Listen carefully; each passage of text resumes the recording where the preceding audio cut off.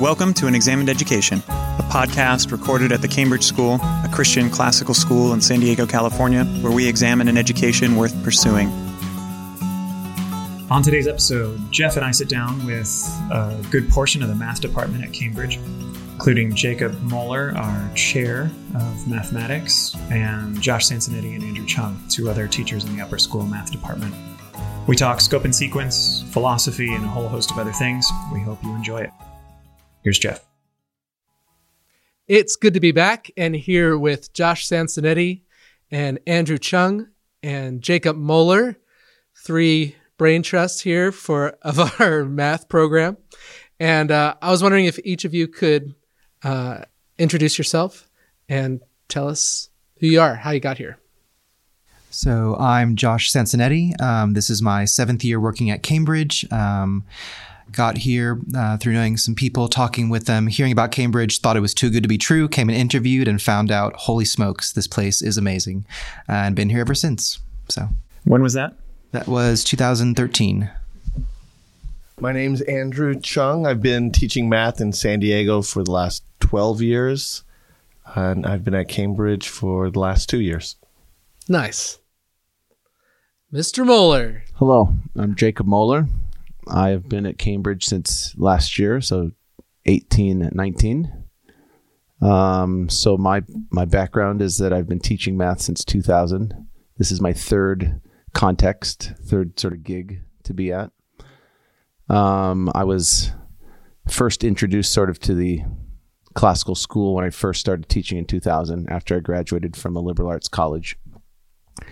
And yeah, I think that what I think today is drastically different than when I first started, and I'm eager to be a part of the Cambridge school, trying to figure out how to do this better than we once did. Nice. So, I guess the question is, first of all, I am not a math person. Are you a math person, DJ? I'm not a math person. I didn't even show up to my pre-calculus final as a senior in high school. It was not worth it. AP Calc as a senior in high school. You were not. Of course I was. Were you pre-calc? Pre-calc. Is that a thing? Wow. Do you guys I teach think that? we take that in what? Is it 5th grade here? Yeah. 5th grade? Fifth pretty grade, much. I think so. That's Yeah. okay. Pretty much. You ended up in art school, so everything. I did go to art school. Yeah. So is it bad that both of you outdid me in high school with the math that you took? Is that bad? No. You're Hawaiian, so we That's right. we understand. We lost half of our listeners just now.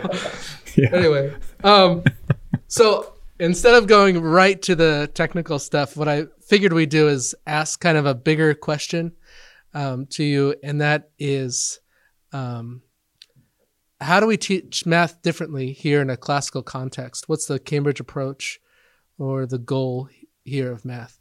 So I have to reflect on the advertisement that Jean wrote to try to get a department chair here. And she specifically sort of suggested that math should be taught in a broader context than just aiming towards the science, technology, engineering, and math person. And she... STEM. Yeah, STEM. I got that. That's good. First Good at letter of acronyms. each word. Yeah. That's right. Mm-hmm. And what she was looking for is, does history matter when you teach math? Do the characters that came up with these ideas, do they matter?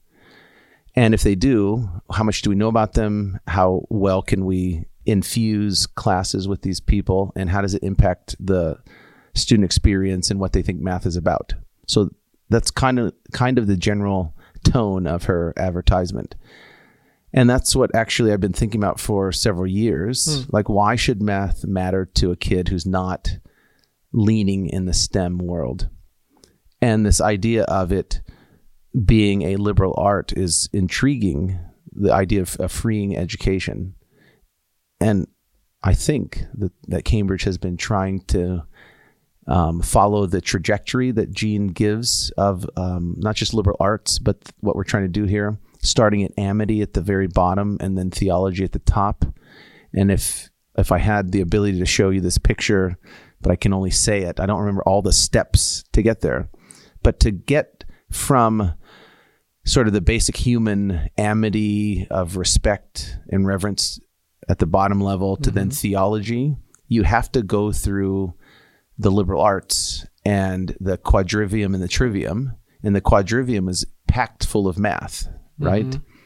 And that begs the question, like, why is math placed there? And in my mind, it seems that the people who placed that as part of the education was that math can teach you how to think about things in an abstract way.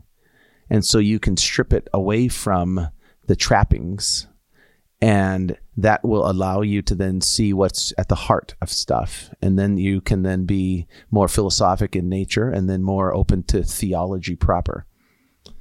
And so I think broadly speaking, math allows one, if taught well, mathematics taught well, that is, allows one to start seeing abstract structures of stuff that don't require necessarily numbers, that don't require a certain context, but you can think about things in patterns. And I know I'm speaking sort of generally, so let me get to something. In one sense, people know about sinusoidal waves or the sine curve or sine, cosine, and tangent. In one sense. I have sinusitis. That's right. You're on antibiotics I'm for on it, though. antibiotics. Yeah. It's been a killer for the last 2 weeks. Sorry. No problem. And I think that just more generally speaking, a sinusoidal curve is something that is repeating. It's cyclical. And the idea of something being cyclical, how do you describe it? Well, there's one that's naturally to the way that God made the world. AM, FM radio, the amplitude, the frequency, the modulation. We were able to understand sinusoids in such a way that we have AM, FM radio. But that's an abstraction that somebody was able to say, how do we take this thing we call sinusoidal curves and do something with it? That's an application of.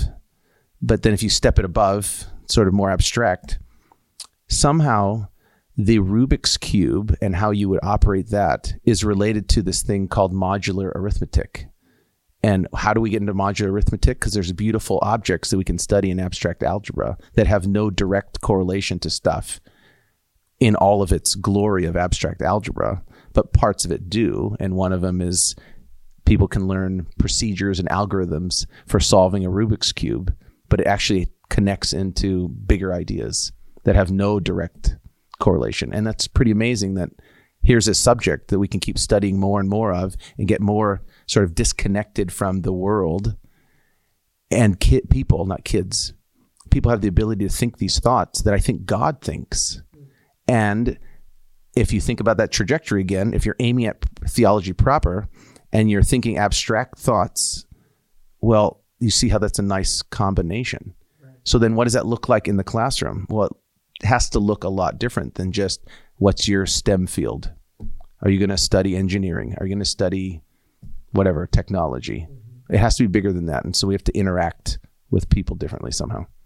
So, Jacob, as you're talking about this tightrope that you seem to be walking between concrete mathematical practices and the occasion to think abstractly about the world around you, I'm curious, how does that kind of touch down in the classroom? Because you've got to grade homework and you've got to, have them learn these concepts in order to have a mastery of algebra. And yet it seems like a pretty important part of math, and certainly math at Cambridge, to provide these spaces for abstractions. So what does that look like? Yeah, so I think there are a few levels of how that works. And I think simply we have to, in classrooms, not give the impression that one day of a lesson means that you give students homework that night that is to be mastered for the next day. And if it can be mastered, quote unquote, for the next day, you're not really giving them big ideas or things worth thinking about. But there are skills that they need to keep building in order to attain the abstracted nature of mathematics. They can't just think about thinking. They've got to think about objects and what you're putting in front of them. So a classroom has to be where the homework that's assigned is such that there's for lack of a better term, like skills that you're building upon. But then there also should be homework that's aiming at nuances of ideas.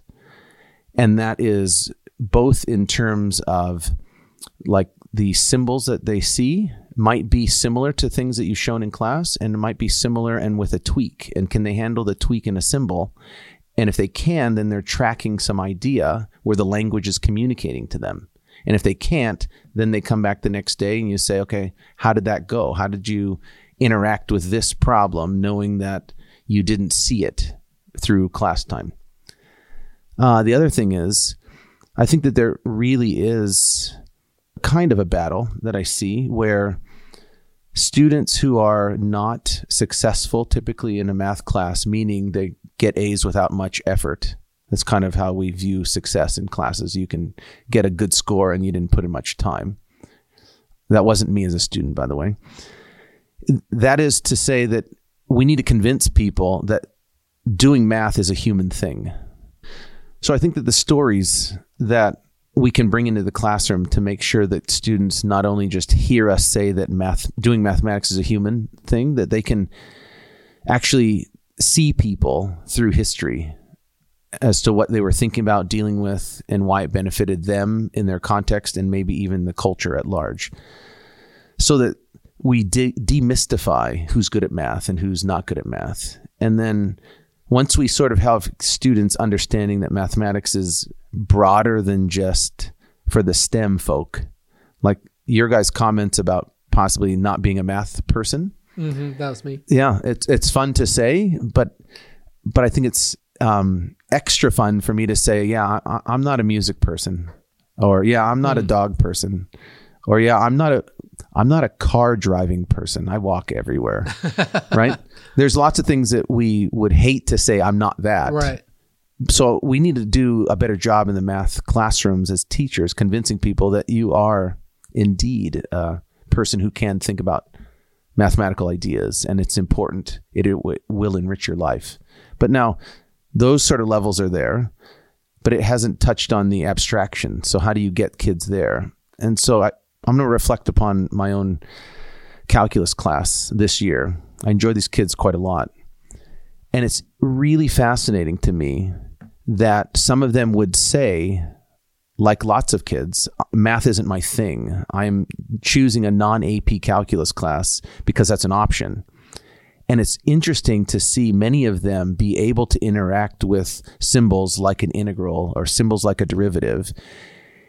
And they're sort of tracking the idea of what the fundamental theorem of calculus is saying, and that the symbols show out what it's saying, and that I have been able to interact with them on a conceptual level of what the fundamental theorem of calculus is getting at. And that's a huge, successful, huge, monstrous topic that took hundreds of years for mathematicians to come up with. And here I have 11th graders that are interacting in those ideas. And not only interacting in those ideas, but some of them saying there might be more to math than I realized. And I was sort of taking myself out of the conversation so early because I thought it was just about computation. And so what does a classroom look like? Sort of succinctly, we need to find ways to help kids grow in their skills, but also put in front of them things that are bigger than a skill and see if they can understand some ideas. And that takes like giving homework that's actually assigned one day and is due a week later. And that the course of your lesson is unpacking some of the things that the problems are introducing. So you can't just sort of say, I gave you a lesson today, I expect mastery tomorrow. It's a growth into where you're aiming. Mm-hmm. I don't know if that answers the question fully, but I think it gets at some of it. Yeah, what I'm struck by in your answer is it seems like there are a couple different alternatives, and this was certainly my experience with math, was that, at one level, you are asked to regularly just practice, in a sense, the soundness of an equation.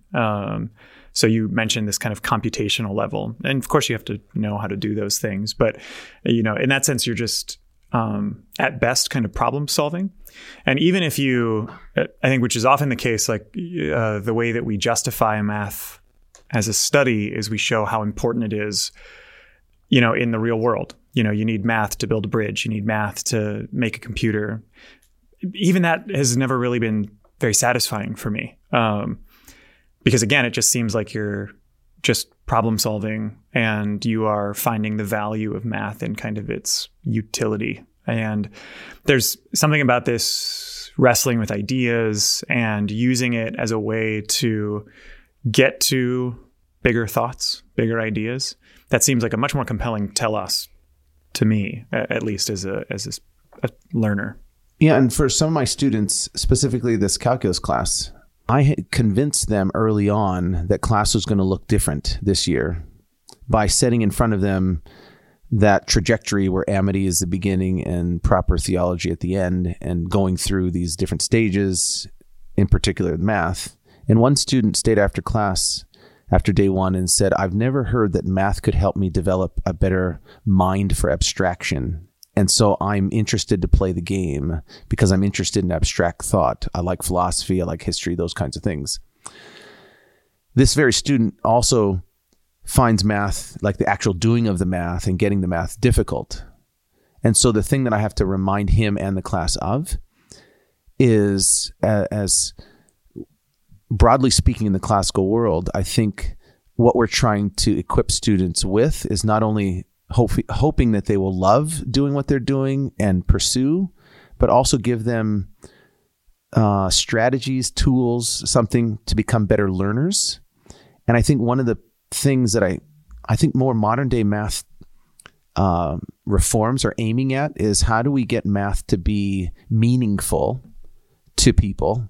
And I think that they might mean meaningful where kids just make stuff up that's make sense to them, like the multiple approaches to something is an option where not just solving a problem one way, let's go at it different ways. And we like to do that here for sure.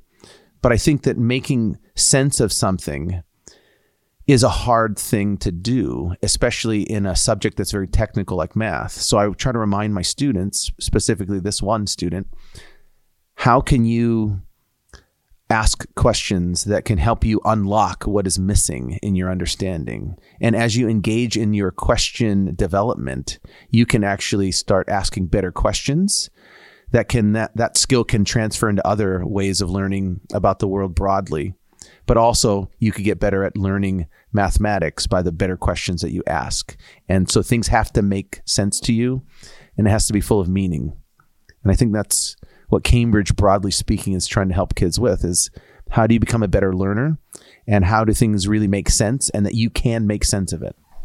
One really important thing is that to build a sense of rapport, conduit with the students and make them enjoy things. And to do that, for example, geometry is kind of take real life examples, just not make it such textbook. The idea of opening a math book for many people is just like, oh gosh, is this Bible thin material you're just flipping pages. I'm like, oh, I know. This year, when we're just talking about similar triangles and getting into scary words like trigonometry, and they're like, trigonometry or what? So I would, okay, how would you, if you were, 200 years ago and you wanted to measure the distance from one bank across to the other side of the Mississippi, a huge, just very wide river, how would you do that? And they're like, throw a string or shoot an arrow. I'm like, no, without anything. All you have is a baseball cap. And they're just like, what? And then it just kind of sparks their interest. Right. And you probably have all heard, like, you put on the cap, pull the brim down until it touches the other bank in your vision. Then you turn up bank on the land, and wherever it touches, that's the same distance. And they've been doing that for hundreds, if not thousands of years. And it's the same math, but people that didn't go to school could do this. So they're like, oh, no way, that's wrong. And they're all acting like they're wearing hats and doing those things. And Josh, do you remember the name of the Greek guy that was proving the earth was round? Eratosthenes? Yeah, and just with a couple of toothpicks, an orange, and a bicycle, you can prove it. And they're like, what? No way. So just building this on excitement for them and feeding off of that. Mm-hmm. for me, if you let their eyes gloss over, you've lost a little bit. So you need to keep that idea that they can capture this idea of the abstract that Jake was talking about, building these transferable skills. They might not go into math, but now they're starting to be able to think in those terms. Mm-hmm. Yeah, that's super interesting. And it seems like it would kind of change the way that you view the world around you. Do you find that that's the case? I think just like any other subject, you really have to pay attention to your audience as well, from one year to another. In math, at a certain level here, you have to have your finger on the pulse because it has this, a lot of students come in like, I don't like math. You may have felt like that before your pre-calc final and took off. And that's something that I'm having to combat a lot of times. But one thing I want the students to know, that regardless of whether they want to do math in the future or STEM classes or not, math has a lot of what some people will call transferable skills. Things that I'm not going to speak as eloquently as Mr. Moeller over here. But the way that you can, if you work on the abstract, it will play a part in other aspects of your life, whether you're going into marketing, whether you're going into just art, anything. You're going to see the world differently. Mm-hmm. Back in Plato's time, I think his arch rival's name was Isocrates, not Socrates. Is that correct? And he was talking about how men would go into the military from 18 to 20 years old for 2 years, but for 10 years straight after that, the people that were wanting to go and become senators and such, they just worked on 3D geometry, which is very hard stuff. And they had no plans to do math later on in life. 10 years straight of this.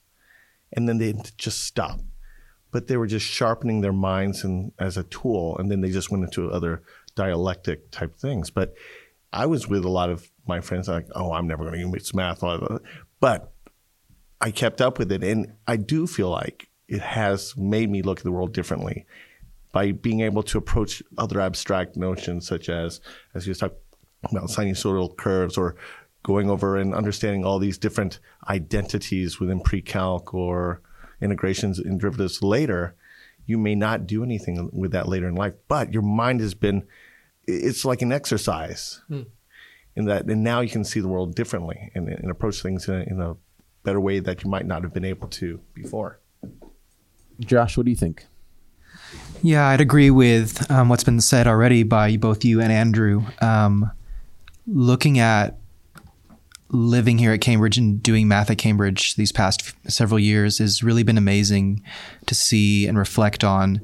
The approach of my colleagues, not just in the math department, but in all the departments, is one of seeking to understand not just our own field, but how does our field interact with these other areas of study that most people in other educational spheres might consider to be more siloed than the classical ideals believe them to be.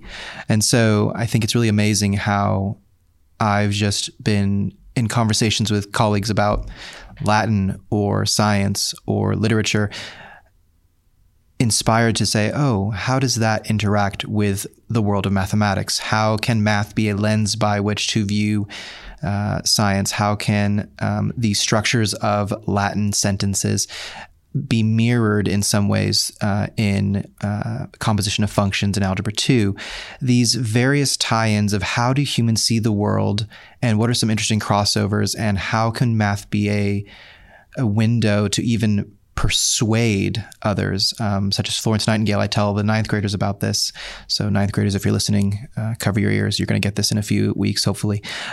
Florence Nightingale, who we know her as a nurse, but she was also a mathematician who, in order to convince lawmakers to pass certain reforms for health sanitation, she created a new type of graph called a coxicomb and was able to persuade them and say, look, we need these kind of reforms. And so it's just amazing, these stories of people who use math in a sort of rhetorical way in a sense, to communicate and convince in a winsome manner their audiences. What does it look like, and what habits need to be instilled in, say, grammar school, the grammar stage, as they come up through? And what does that look like here at the Cambridge School?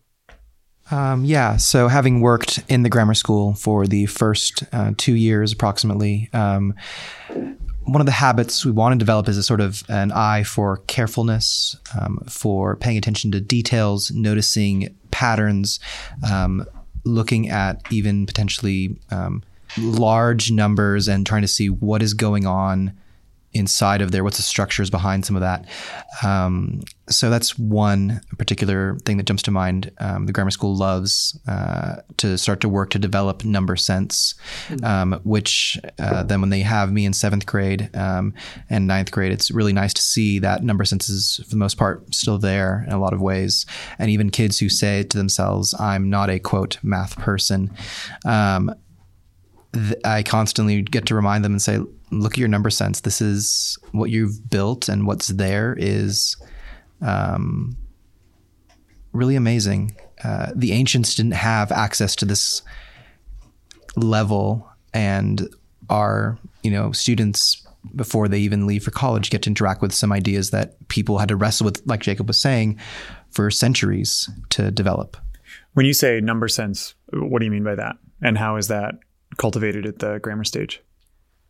So a few things, the relationship between different parts of numbers. So factors, for instance, how to break up a number into smaller pieces that are multiplied together to achieve the total product. When it comes to fractions and things like that, just the facility to be able to say, I'm rearranging these numbers in certain ways to rewrite them into a nicer, neater, cleaner format, also known as simplifying, quote unquote, by most people. But we want to help them realize that it's not always about simplifying, it's about rewriting a number. And you may have a different reason for rewriting a number for different ways. And so, especially in calculus, when they eventually arrive there, there's a skill set, I suppose, because of their number sense. They're able to manipulate numbers and reconfigure them, reconstruct them, break them down, build them up, add things, subtract things, etc., exponentiate, whatever, and see a number in a different light. And granted, that doesn't just happen, and it's not perfect. Nothing ever is, but they are at various stages growing in that process. And like I said, it's amazing to see them work on that. Well, this conversation went a little bit longer than expected, and so we are going to stop the conversation here and pick up with part 2 in a couple of weeks. We hope you've enjoyed what you've heard so far, and we'll see you next time. Thanks. Thanks for listening to An Examined Education. Be sure to subscribe so that you never miss an episode. And if you like what you hear, be sure to check out our website, schedule a tour, reach out to the advancement office. We'd love to see you. And we'd love to hear what you have to say about the podcast. So be sure to check us out on your favorite social media platform. Again, that's at An Examined Education. Leave us a comment, rate and review, and we'll see you next time.